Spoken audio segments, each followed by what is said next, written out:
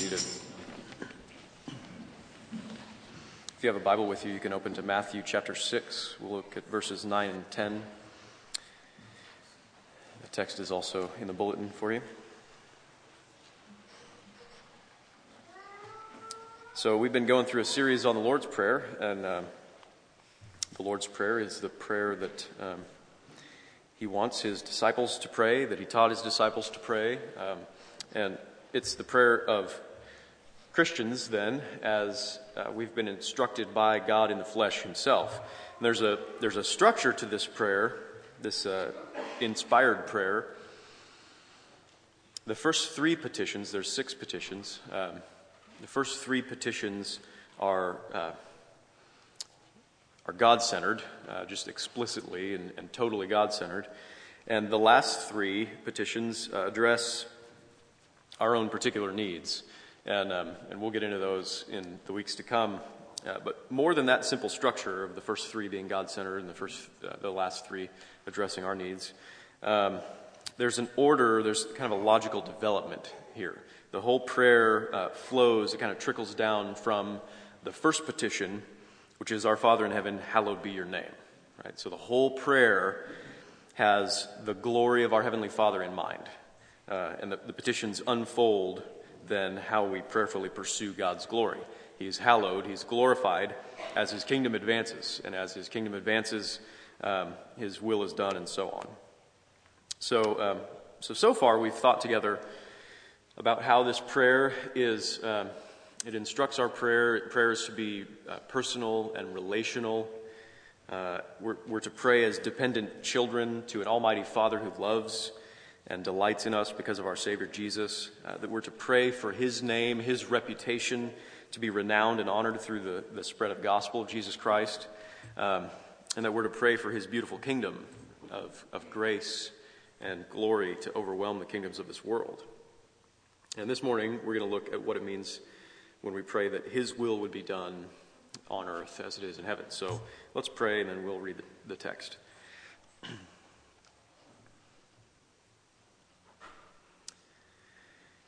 Lord, we ask for your help as we consider your word. You have given it to us, and your people have for thousands of years turned to your word for instruction and to be changed in our inmost being.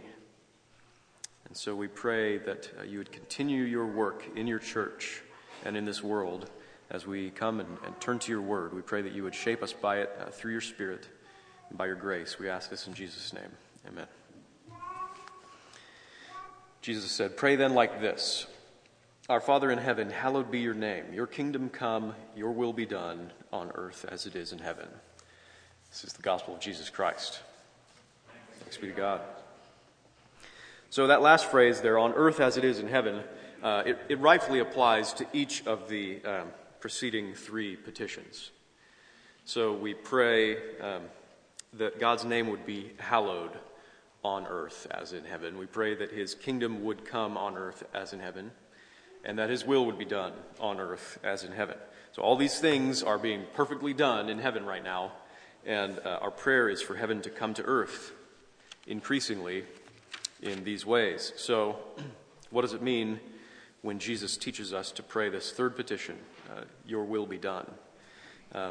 John Calvin summarizes it pretty well. He says, "Here we are commanded to pray that all creatures may obey God without opposition and without reluctance. We desire that all men may have their will formed to such harmony with the righteousness of God that they may freely bend in whatever direction he shall appoint. It is a prayer that God may remove all the obstinacy of men which rises in unceasing rebellion against him, and may render them gentle and submissive, that they may not wish or desire anything but what pleases him and meets his approbation." That's a good way to put it. So basically this prayer is for our sanctification.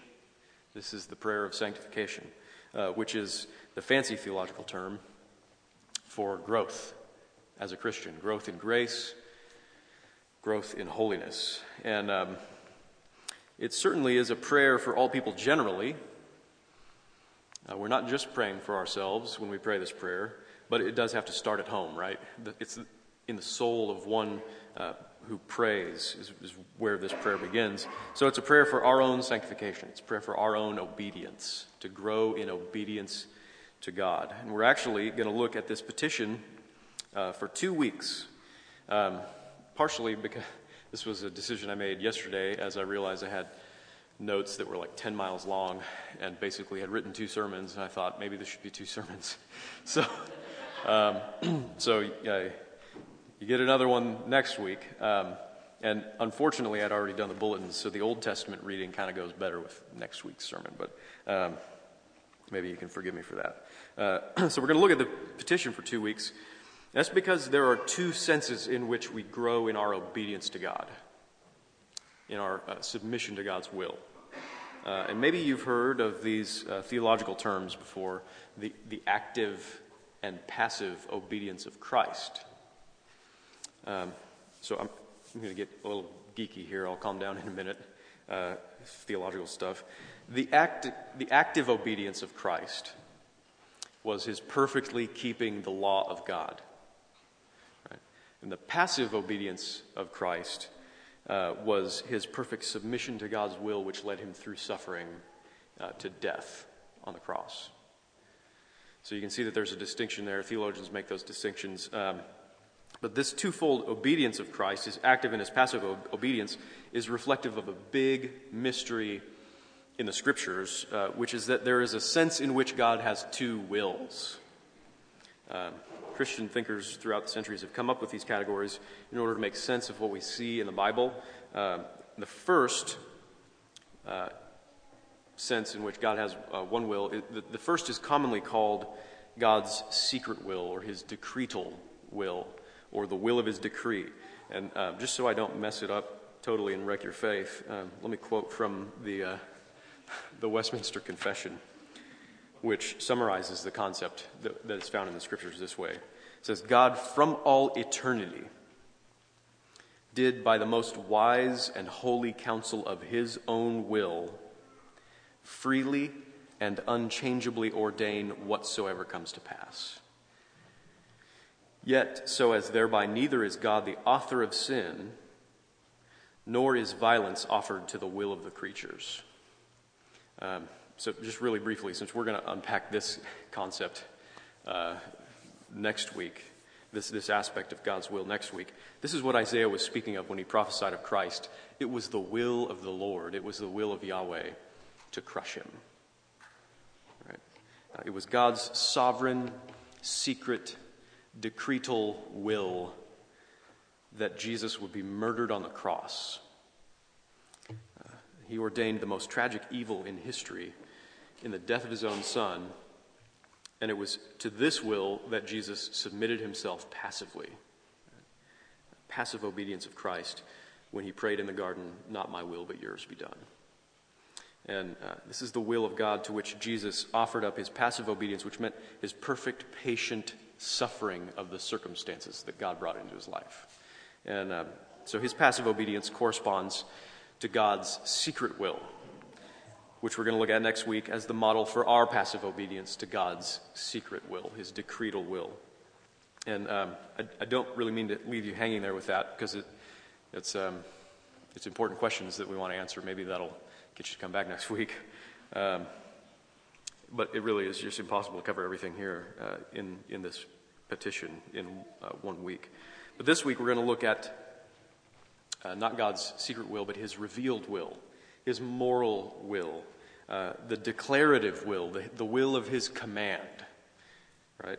This is the will of God as it's revealed in the Scriptures, in his holy law, the commandments. And it corresponds with Christ's active obedience, as Jesus perfectly kept every command of his Father and was without sin. And so as we think about our own growth in obedience to God's will, we need to consider this aspect of his will, which is his moral will. So that's part of what we're praying for when we pray, your will be done. I think that this active obedience to God's revealed will, that we would submit increasingly to what God has said our lives should look like. I think this is what Calvin is kind of homing in on with that quote that I read earlier. And you can also see it in the quote by Lewis that's in the beginning of the bulletin there for your reflection. I'll read that. C.S. Lewis said, "Thy will be done." But a great deal of it is to be done by God's creatures, including me. The petition, then, is not merely that I may patiently suffer God's will, but also that I may vigorously do it. I must be an agent as well as a patient. I'm asking that I may be enabled to do it. In the long run, I'm asking to be given the same mind which was also in Christ, which is a quote from Philippians 2. And he says, "Thy will be done by me now," brings one back to brass tacks. So Lewis actually makes the distinction there between the active obedience and the passive obedience, between the patiently suffering God's will and vigorously doing God's will. And it's the vigorously doing it part of the Lord's Prayer that we're talking about this morning. So we're taught by Jesus to pray that we would get better at obeying God, that what he has expressed and revealed about his will, his holy law, we would increasingly grow in our desire and our ability to carry that out in our lives. Now, in a sense, that makes it automatically the last prayer that any of us naturally would want to pray. It's the last thing we want to do by nature.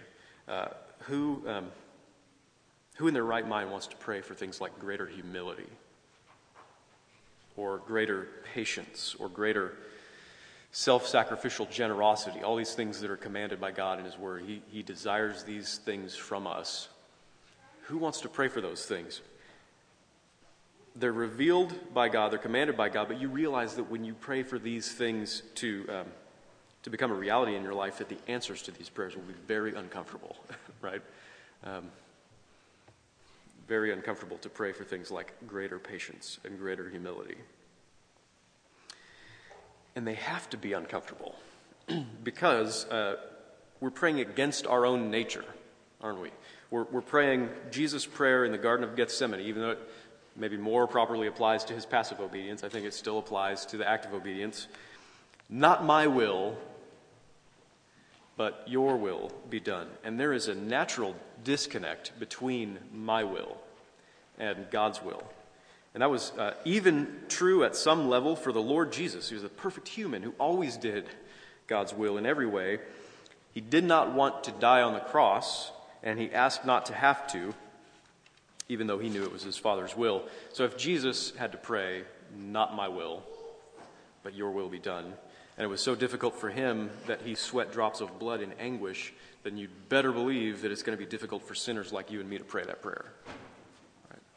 Right? For us, the natural disconnect between our will and God's will is amplified by sin. Right? Apart from God's miraculous grace at work in us, we never want to do God's will. We always prefer our own will. By nature, we're suspicious that his will is set against us, that he's out to oppress us or enslave us, and rob us of our joy and our freedom. And we look at his will as it is expressed in the Ten Commandments, and we think, what do we think? It's repressive. It's restrictive.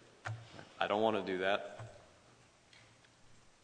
Just for an example, with regard to the seventh commandment, God's will, God's law is that we protect our own sexual purity and that we protect the sexual purity of others as we do our own. Right? So God's will for sex is that it would be reserved for marriage,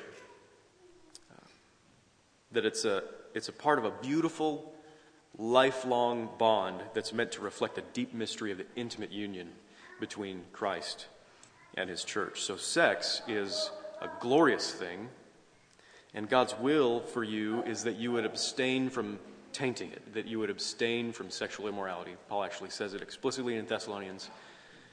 This is God's will, that you abstain from sexual immorality. But our culture can make absolutely no sense of that whatsoever. We want to do what we want to do, right? And that means having sex with whomever we can, whenever we can, basically. Right? And God's will just seems totally restrictive, simply goes against our will. The fascinating thing about this is that being as sexually enlightened as we claim to be as a culture, our views on sex don't bring us freedom. They bring us slavery, right? When you just do your own will when it comes to sex and you ignore God's will, then you are going to wreck it. And sex will lose its dignity, its purpose, and its beauty. To get what they want out of sex, women starve themselves. They run like hamsters on a treadmill. And they go to the plastic surgeon to get all cut up, right, to get what they want. And to get what they want, men sit alone in dark rooms in front of computers, and they lose all ability to properly relate to women in general, and they lose all ability to have true intimacy with their wives in particular. We're a culture of sex addicts, which is another way of saying that we are enslaved to our own lusts. That doesn't destroy human dignity in any way, does it? People get their will regarding sex all the time, and psychologist chairs are full of them because they're desperately lost and empty. Their lives are ruined by getting what they want with regard to sex. But hey, my will be done, right? God's will is archaic and restrictive, right? Or what about the sixth commandment that requires that we protect human life and we seek to help the lives of other people to flourish as we would our own? Here we are in an advanced global culture with such organizations as Human Rights Watch, scouring the earth for evidence of torture or oppression or human trafficking, slavery. And many of us are obsessive about our health and our diets and our exercise because our life as humans is so short and it's precious and it's valuable, right? Human life is valuable, and we want to protect that. But then in our confusion, we often think that human life matters less than animal life, sometimes even less than plant life. We seem not even to know what human life is or when it starts, or when and why we should defend it and cherish it and nurture it. So in order for our lives to flourish according to our own will, we extinguish the lives of millions of unborn babies. And instead of calling it what it is and just saying, our will be done, we call it a woman's right to choose. And again, we seem to ignore all the cases where women who have done that are absolutely destroyed by having gotten their will, by having chosen that and gotten abortions. All indications are that the sense of guilt is unimaginable, it's unbearable. But hey, my will be done, right? God's will is archaic and repressive. We want so badly to believe that there's nothing wrong with our will. But when our will doesn't align with God's will, it is the end of the world. It is the end of the world. Just doing what you want is enslaving, and it's ultimately destructive. Clearly, personal happiness, as you and I define it, is nowhere near as good as God's will for your joy and for your eternal glory. God's revealed will is better than your will. His will is better than yours and mine. The law of God is meant for your good. It's meant for your true flourishing, and living by it, you will be more free than you ever could be if you were just pursuing your own will. It's the owner's manual, right? The Ten Commandments is the operator's manual, written by our owner, by our Creator. It's the operator's manual for human life. God made us to live in a certain way, according to His purpose, according to His will, His design. And if we're not doing that, we're just going to fall apart. And we already have. And as usual, the problem is that we just don't believe that. We're convinced, despite all the evidence to the contrary, that our will being done is better for us than God's will being done. And that's why we need to pray for Him to bring it about in our lives. And that process is not an easy one by any means. The process involves reshaping us on a fundamental level, realigning our will with His, which is totally unnatural to us. Right? Because the root of sin, the definition of sin, is pursuing our own will rather than God's. And our hearts are all shot through with that, whether you're a Christian or not. Your heart is all shot through with this tendency to pursue your own will rather than God's. And we need to be persuaded that his will truly is better than ours so that we would submit to it in our lives. And what we're praying for is that we would obey his will happily. Right? Not reluctantly, not begrudgingly, not bitterly, not icily, not with stone-hearted stoicism, not with self-righteousness, not with hearts swelling in anger, kicking up against God's will, right? We're asking that, like Paul, we would be able to say in Romans 7, I delight in the law of God in my inner being. We're asking that, like David, we'd be able to say in Psalm 19, the law of the Lord is perfect, reviving the soul. The precepts of the Lord are right, rejoicing the heart. The commandment of the Lord is pure, enlightening the eyes. The rules of Yahweh the Lord are true and righteous altogether. More to be desired are they than gold, even much fine gold, sweeter also than honey and the drippings of the honeycomb. That's what we wish we could say about God's law, right? And to be able to say that from the heart, we need to know what God's will is. We need to study his word. If you can't recite the Ten Commandments in short form from memory, you probably need to be able to do that. But just knowing God's will doesn't enable us to do God's will. Right? Just knowing the law doesn't enable us to do and keep the law. We have to know the gospel. It's because, like we've been saying, we can know God's will all day long, but wanting to do it is another thing entirely. And we want to do God's will the more that we trust in the one who reveals it to us. Right? The more we trust in God. When we read the Ten Commandments in Exodus 20, the first thing that we read of is the deliverer God, who says, I am Yahweh, I am the Lord, your God, who brought you out of the land of Egypt, out of the house of slavery. Right? I'm the God who graciously and miraculously delivers you from slavery. I want the best for you. I want your freedom and your flourishing. And I have worked by my grace and by my power to make that happen for you. Now, therefore, have no other gods before me.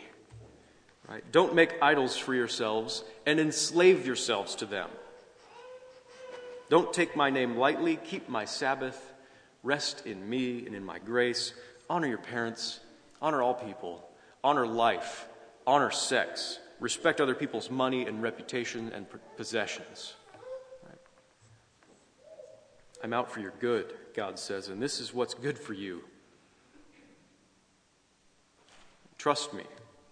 Not only did I make you, I redeemed you for a beautiful life. And that's what came to the ancient Israelites. And as Christians, it's better, right? As Christians, we read the preface to the Ten Commandments this way. I'm the Lord Jesus Christ who died for you to make a way for you to heaven. And I've been raised from the dead to promise you freedom from sin and death. And I'm in heaven right now preparing a place for you, and I'm preparing you for heaven. Therefore, live as a citizen of heaven. God is your God and no other. Put away enslaving sins. You are free of them. Be free of them. Proclaim to one another and celebrate together the gospel of grace. Do God's will on earth just as it's being done right now in heaven, which is your home. God's will, God's law is sweeter than honey when you taste how rich and sweet is the Savior's grace for you. All right, so we need to pray for our souls to be more deeply rooted in the gospel. We'd be more and more aware of the beautiful union that we have with Christ our Savior by his grace. If you If you completely agreed already with everything the Bible says about God's revealed will, about his moral law, you wouldn't have to pray this prayer, right? But if you're honest, you know you don't. You don't agree with everything the Bible says in your deepest heart. You still look for churches and for friends and for counsel that align with your own will instead of God's will, because God's will is too hard, right? And we don't want that. So by God's grace, you need to seek out where God contradicts you. If you're going to grow in your obedience to his revealed will, you need to seek out where God contradicts you, and you need to submit to him there, prayerfully, using this petition of the Lord's Prayer. You need to pray to be able to submit to him, to want to submit to him.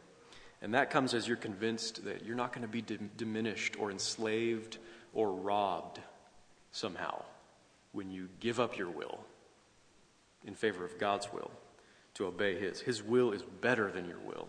It's better for you. It's better for the whole world. And this is the compelling logic of the gospel.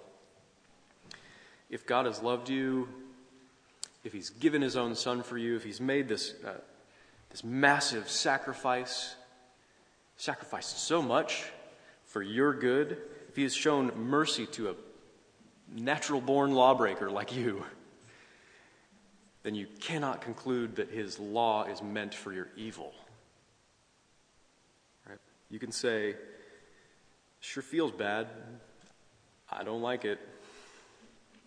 But I could trust that it's good for me because of Jesus. Okay, God, I'll defer to you.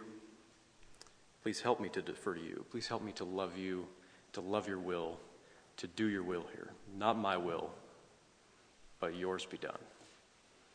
Amen. Let's pray together.